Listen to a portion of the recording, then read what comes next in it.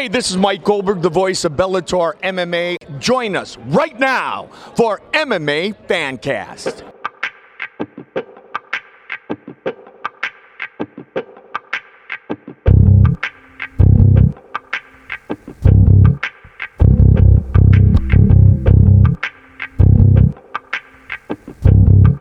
I'm just a violent individual. Jimmy, you did a great job with that.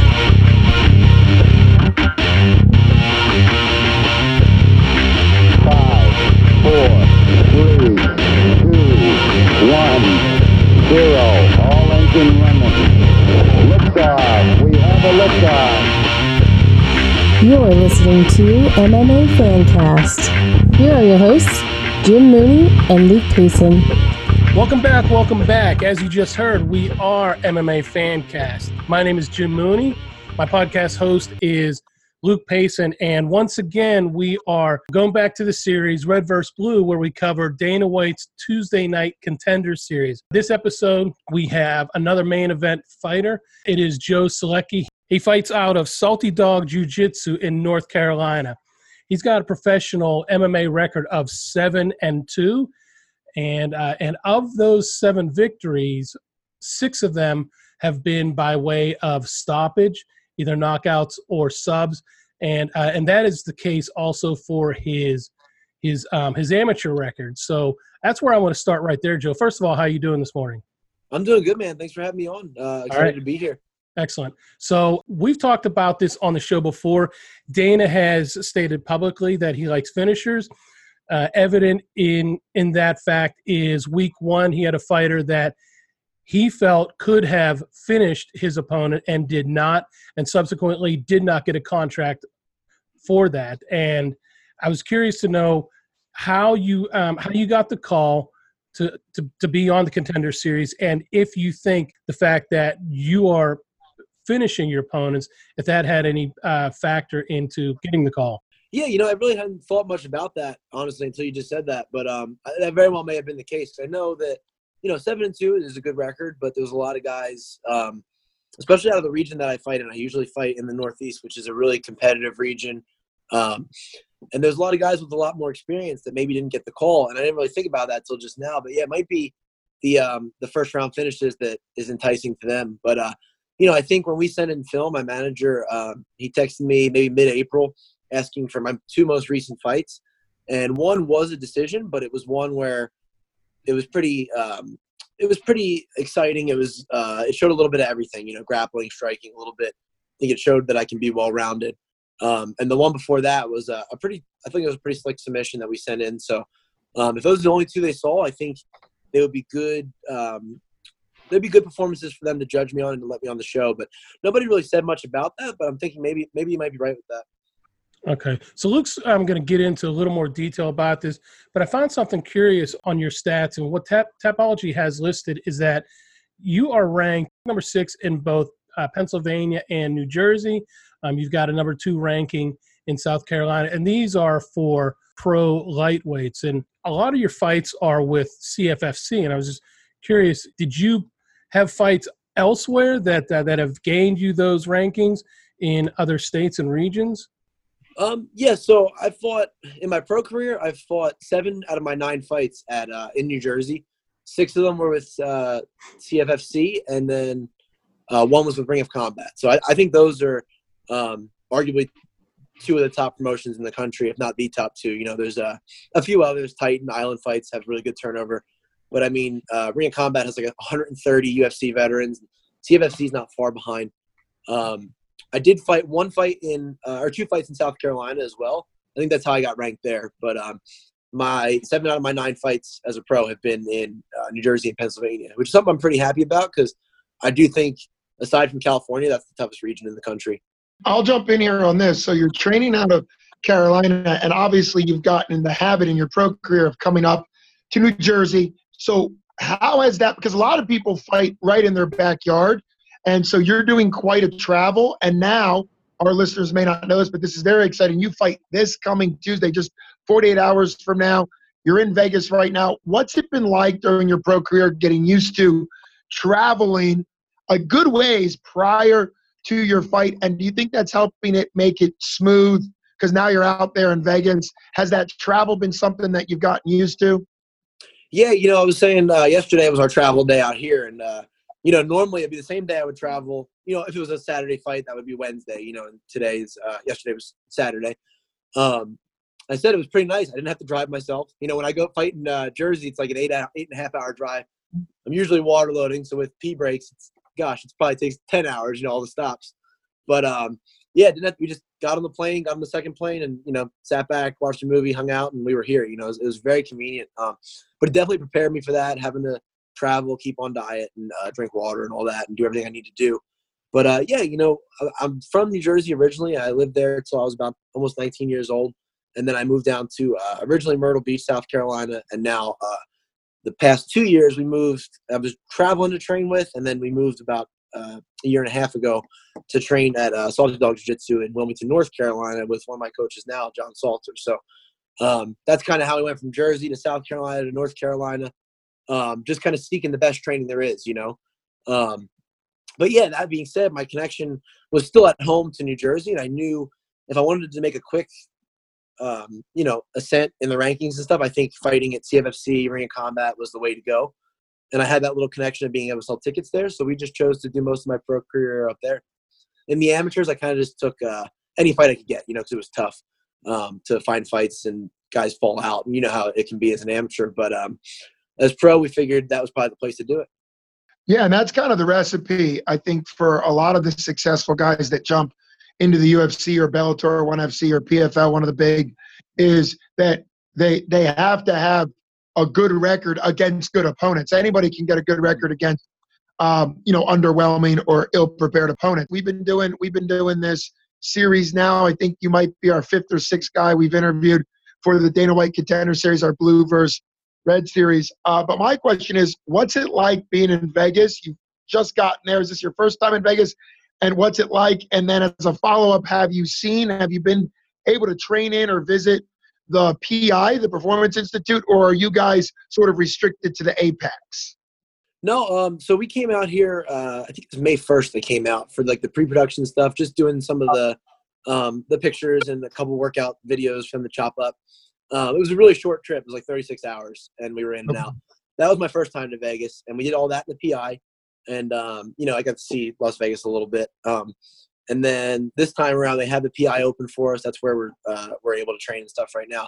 We actually haven't seen the Apex, haven't heard anything about it. I guess we won't see it till maybe weigh-ins or fight night. So yeah, they have the PI and the hotel real close by, and they've been really nice. They have a shuttle for us to go back and forth. There's only 10 of us here, so pretty much whenever we want to go, and making it really easy for us to train and stay on weight and do all the things we need to do. So really cool. And yesterday was my second time training at the PI. Really cool, man. It's a different vibe in there, a lot of history and stuff, just all the pictures hanging up and, all the guys coming through there. It's pretty cool to be a part of. And obviously the PI is still sort of new, and the UFC is expanding new ones. But considering you're right in fight week, are you training exclusively with the trainers you brought? I know that the PI employs some of their own trainers, and Ngannou famously, I think, was the first big fighter to fight just out of the PI. So are you staying focused on the guys that always train with you, or have you dipped into some of the other coaches that are there? Yeah, we're just out here doing what we normally do, especially because it's the week of the fight. Everything's really light, and we're just going to hit some pads and drill and do light stuff and practice what we've been practicing for, years now, but the last, 8 to 10 weeks. So yeah, I'm just going to stick with that. And then actually yesterday and today it's the weekend, so there was no staff there. Like all the PT and the massage, all that, they weren't there yesterday. They just left the doors open for us. So just going to stick with what we've always been doing and what's been working, And down the line, God willing, I get a contract and I'm able to come back. It'd be cool to check out the facility and all of the all those amenities they offer one day. But right now, just doing what we've always done. Well, right, and consistency is so important. I think we might as well ask you, but we've asked pretty much everybody on our show whether or not they'd rather have the opportunity for Dana White Contender Series or the Ultimate Fighter House. And pretty exclusively, everybody has said that Dana White Contender Series, partly because you can continue training with the formula that's been working with your home gym. If you have a family, you could be around them. You're not cooped up in like a crazy house. So Did you ever flirt with or think about the Ultimate Fighter, or have you always thought, the Contender Series is a better opportunity for him? Well, I know for me, beggars can't be choosers. So whatever came up, I would have had to take, which is fine. But I'm definitely happy it was this and not the Ultimate Fighter. I don't know if they're still doing that or not, but I don't think that suits me. I'm just not, I don't drink, I don't party. Not the most outgoing person. So it would have been a very interesting 6 weeks not being able to call home or write, or, there's no TV or books or anything. So that probably wouldn't have been a great environment for me. It probably wouldn't have made for good TV. I probably would have been in my room sleeping the whole time or something really boring, or yelling at somebody. I don't know. But yeah, I'm really glad it's this, because it's just like a regular fight. We get to train at home with the coaches that I have, and I don't have to deal with, getting rhythm with new people or training with the guys you're going to fight. All that sounds a little awkward. If I would have had to do that, it would have been something I would have had to do. But really feel lucky to just be able to come out for a normal fight and be judged off an actual training camp that I got to put in with my coaches, Yeah, definitely more pure. That's one of the reasons why we're covering it, is because there is no drama. You're literally showing up as a regular fight camp, regular everything. And another thing to point out, which I think is important, and some people still don't get this, is the Ultimate Fighter, all of those fights are exhibition and don't count on your record. And so not only have you put yourself through 6 to 8 weeks with the drama and all that, but this is an actual fight that regardless, Jim mentioned the fighter, that's the opponent from England that had fought and beat Bill Algeo, a guy I know from King of Prussia outside of Philadelphia. But anyhow, so that was the guy that they didn't sign because it didn't look like he was trying to finish the fight. But the cool part is, because it's a real fight and it's on your record and he got to win, he's saying, hey, I still get great exposure, and now there's all these other organizations. So obviously the goal is to get in there and get the contract. But I think the reason why I like this series so much is because this is a legit fight. It'll be on your record forever. You get the win, and even if Dana White doesn't love you, if it's something that he doesn't like, you've performed on the highest stage, which is a beautiful thing. I'm going to kick it to Jim because I know he has some questions, and then I'd still love to hear more about. Well, you know what? I'll end on this. What's your weigh-in process like? You're out there. You mentioned weight, and so as we get ready to go back to Jim, what's your time for weighing in, and what time do you actually fight on Tuesday? Because obviously you're in Vegas and us home here on the Eastern Standard Time, we see it at a different time. But what's your fight schedule look like? Yeah, so we're going to weigh in tomorrow morning out here. It'll be 9 to 10, 1 hour window. So I'll probably get up a little earlier and start cutting then, because I don't have too big of a weight cut, just from, staying on point all camp and everything. And then I think the fights out here will start at 5 o'clock our time, so 8 o'clock Eastern time. And then, they said I could be on anywhere from, 7:30 out here, which would be like 10:30 out there, or earlier if there's finishes. But I think the first 9 fights of the season have been 8 decisions. So that being said, it'll probably be around like 9:30, 10 o'clock for me Eastern time. So yeah, we'll get out there. We head over real early, about 5 hours before 4 hours before the card even starts. So I'm sure we'll just be hanging out and getting wrapped up and doing all that good stuff. So yeah, it should be good. I mentioned at the beginning of the podcast that you're fighting out of Salty Dog Jiu-Jitsu.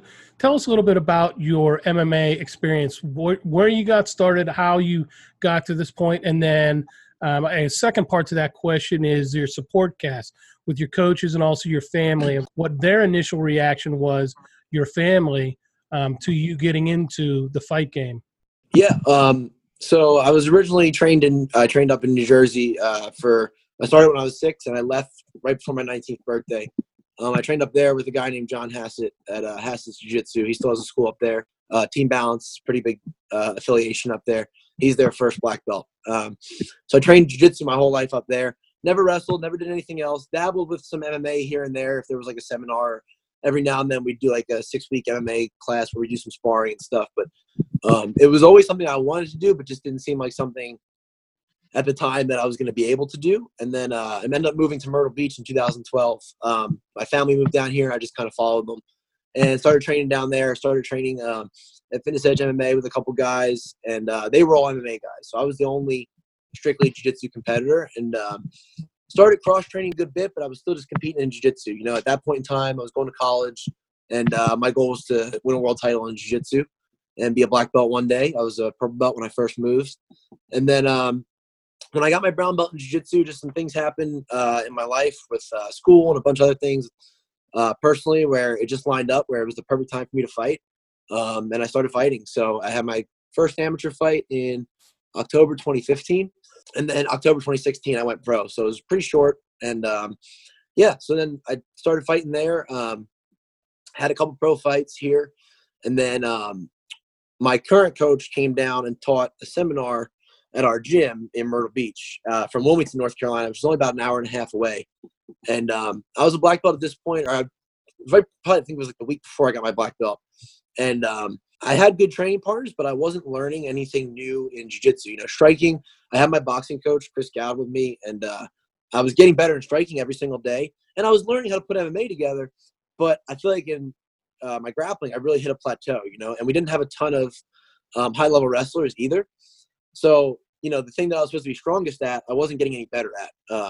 So I went down there and trained at his gym and got absolutely smoked and was like, oh, wow, there's still a lot to be learned here with the jiu-jitsu and especially in the wrestling too. And it was just a good fit for me. So I spent probably 7 months or so driving back and forth. I was still doing half my camp in Myrtle Beach, and then I would do like 2 to 3 days a week down there after work and stuff. I would drive down there, and then, you know, my wife would come with me sometimes on the weekends, and it was just a good fit for us at the gym with the people that were there. It was just good people and the town, you know, so it just made perfect sense for us. We didn't really have too many ties there other than my wife's family in Myrtle Beach, so we just up and moved, and we've been there for over a year now. And it's been, you know, I still go back to work my boxing and to get some sparring at Fitness Edge in Myrtle Beach, but my full-time home is in Wilmington now. It's Off Dog Jiu-Jitsu, and it's helped a ton, man. It's like, you know, we have John, who's in Bellator and, you know, the top contender there, but we have a bunch of other guys that come in and help us. Really good black belts. We have guys that fight, a couple amateurs, a couple pros that come in, and it's nice having a little smaller of a camp where everything kind of is what we need, and we can get a lot of good looks from a lot of people that do this at a very high level, but for fun. So they're kind of there to really help us out, which is really nice. One of the things that Luke and I have mentioned from time to time on the podcast, because we believe there may be some misconception out there. The regional circuit in MMA is not the minor league, so to speak, of professional MMA.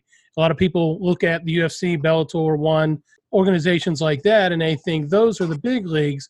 And when you go to a regional show, that it's like the farm system. It is, but it's not a farm system in the sense that that you're doing this on the side, and it's not a full-time job for you, which it is. You know, you've got you mentioned that you got work going on, so really you've got 2 full-time jobs going on, and so is that's not the case now that you're yeah. So I when we moved to Wilmington, that's kind of when I started just teaching and training full-time. Yeah, it was just kind of time. I was 5-1, and I think that was kind of the time where if I wanted to really make a go at this, like you said, it's got to be full-time, you know, and that was kind of, you know, I do some stuff on the side, teaching and stuff like that. But yeah, since we moved, I kind of decided I was going to make a run and just do that full-time. You met your wife, you were already in your MMA career, or no? not? So yeah, oddly enough, I was just doing jiu-jitsu, which she really didn't have much of an idea of what it was. And we were talking about it, and my buddy that was with me is a little more outgoing than me, and he was talking about how we had a tournament in town that weekend. And she ended up coming. She didn't know what jiu-jitsu was. Her friend that was supposed to come with her bailed on her last minute, and she's basically standing there all awkwardly, you know, like, what the heck is this? It was a Naga tournament, so not a huge tournament, you know, 16 matches going on or whatever. And yeah, I was warming up, and I had my headphones on. I went out and competed. I had another match, and she had to leave for work, so we never even crossed. I mean, I think I saw her, but we never like talked, you know. And then that was kind of our unofficial first date. And then after that, we started dating. But we were probably dating about a month before I took my first fight, and that was kind of when everything happened for me, where it just made sense to start fighting. We talked about it together, even though we weren't together very long. You know, I wanted to make sure we were on the same page, and she understood what it entailed, and she did. You know, and it's never been a problem. She's been nothing but supportive, and it's kind of something we've done together, which is kind of cool. Luke and I just covered a grappling tournament. Was it last weekend, or I don't even recall, Luke?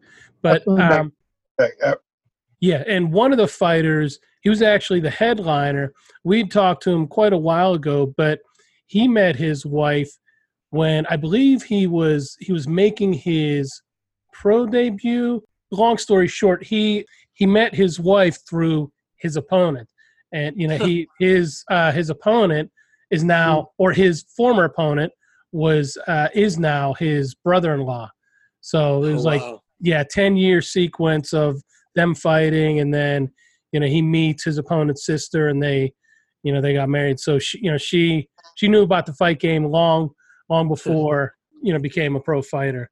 So yeah, I find that interesting. I've mentioned it a couple times. I've got a son who does BJJ, but obviously when he gets that age, 18 or so, and he can make the choice to start competing, or even younger, I'll let him do that. But as big of a fan as I am of MMA, I don't want to see him go into the career. He talks right now about being an astronaut. Just recently, he actually said, I think it was yesterday, we went on a little family excursion, and he said, how would you feel instead of me being an astronaut if I was a street artist? And my wife and I are like, well, what do you mean street artist? Because when we think of street artists, we think of, somebody sitting on the side of the street and they've got their guitar case opened up, it's empty, they're holding the guitar, and they're basically panhandling. So, I don't, whatever he wants to do, his aspirations, we'll fully support. So, that to me is an important part of MMA, and the community that you build around you and the support that you have definitely helps the fighter in their progression and how far that career goes and where it takes them. Joe, for Dana White Contender Series specifically, how much tape have you watched on your opponent? You guys are the headliner in a couple days.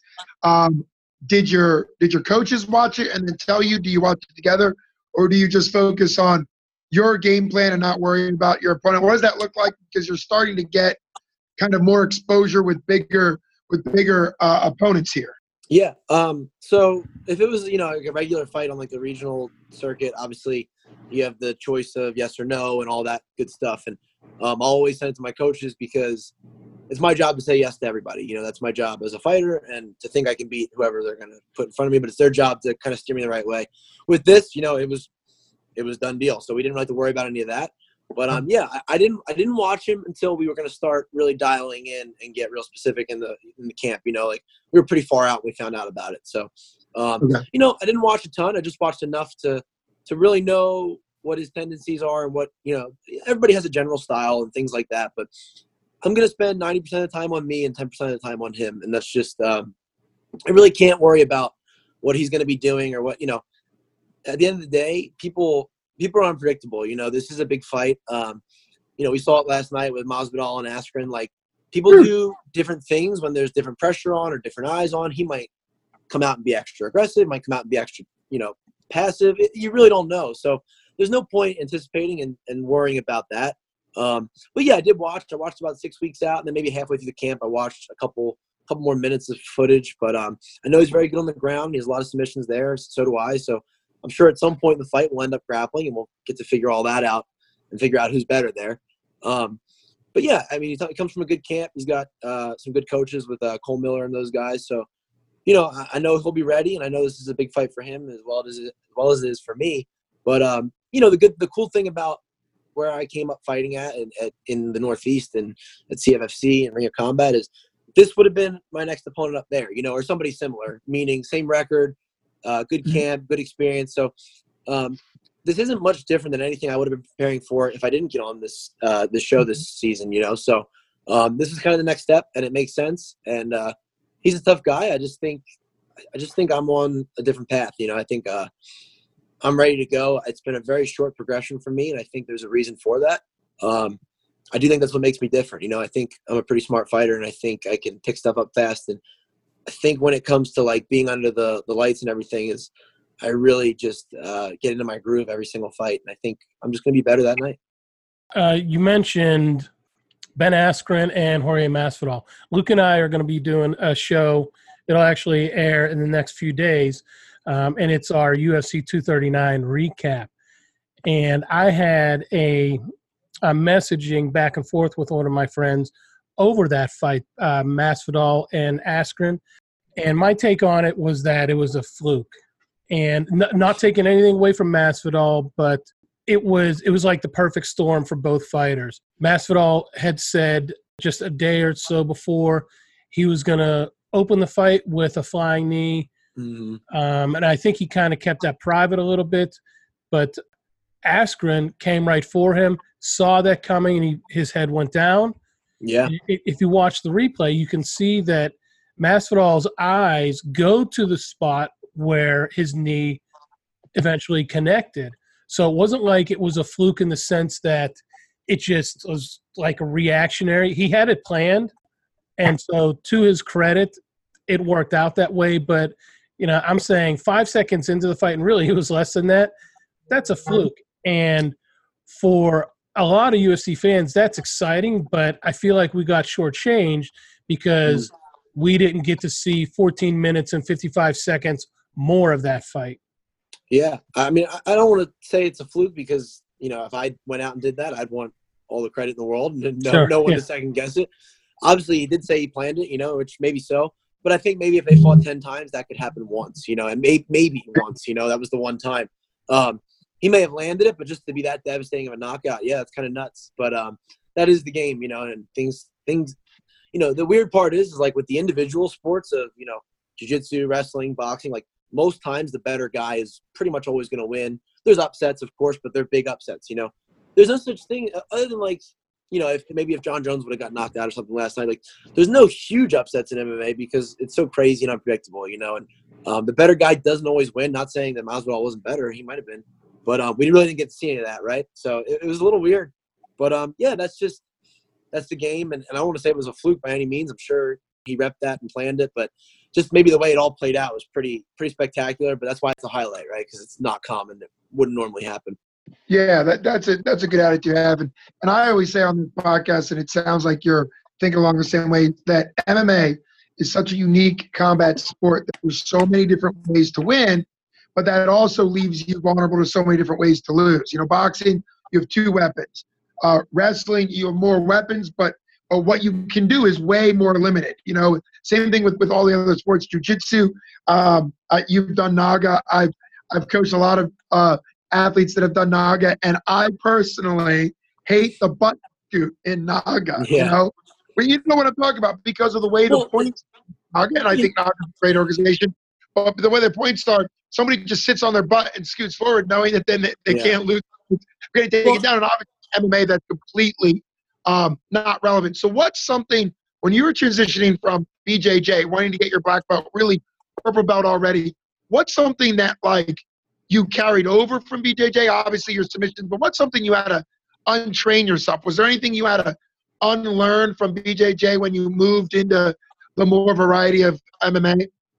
Yeah, I think in times of maybe being overwhelmed in a fight, which only happened probably once or twice, but the being content being on my back, and I think that's something that BJJ guys never break, and I think it's something I've broken pretty well now is thanks to, my coaches and training partners that are really good wrestlers, is, that, in jiu-jitsu, I never wanted to be on my back. But that being said, I had 20 years of, that's okay. And, it's never a good place to be in MMA. I don't care how good your guard is or how good, you are getting back on top. I'd rather start on top, So maybe that, but I think mostly from it, I took good things. I took being calm under pressure and really being able to think. I have over 300 matches in competition. So I think just having that, the ability to win and the ability to lose, because I started at 6, so I was pretty terrible from 6 to 16. I really didn't win any tournaments. Like I say that and people think I'm joking, but it's crazy. And so, that fear of losing is, it's there until we slap hands to go, and same thing in the fight, until we touch gloves. And then I fight pretty freely because I've been on both sides of the coin over 300 times, so there's really no fear there with the unknown. I know what it's like to lose. I know what it's like to win, and I'm okay with that outcome. I'm ready to go hard, and I think that really helped the competitive experience. But I'm more thankful for jiu-jitsu than anything. Yeah, absolutely. Well, it's been great talking with you, and a shout out to everybody that's on the Tuesday Night Contender Series. That this is our first time interviewing somebody so close to their fight under 48 hours. So we're just thrilled that you took time. You're already in Vegas. We hope you stay focused and you have a great fight Tuesday night. And like we said, everybody would love to have you back on the podcast afterwards to talk about the experience, both the fight and just whatever else goes on when you're in Vegas. So for me and Jim, we'll say thanks so much for coming on. And we always end by saying, that's it, Fort Pitt. All right. Thanks a lot, man. Really appreciate it. Thanks for having me on. Once again, that was Joe Selecki. You can watch him on week 3, which is this coming Tuesday. It is week 3 of Dana White's Tuesday Night Contender Series. He is in the main event taking on Jesse James Wallace. So for myself and Luke, thanks for listening to MMA Fancast.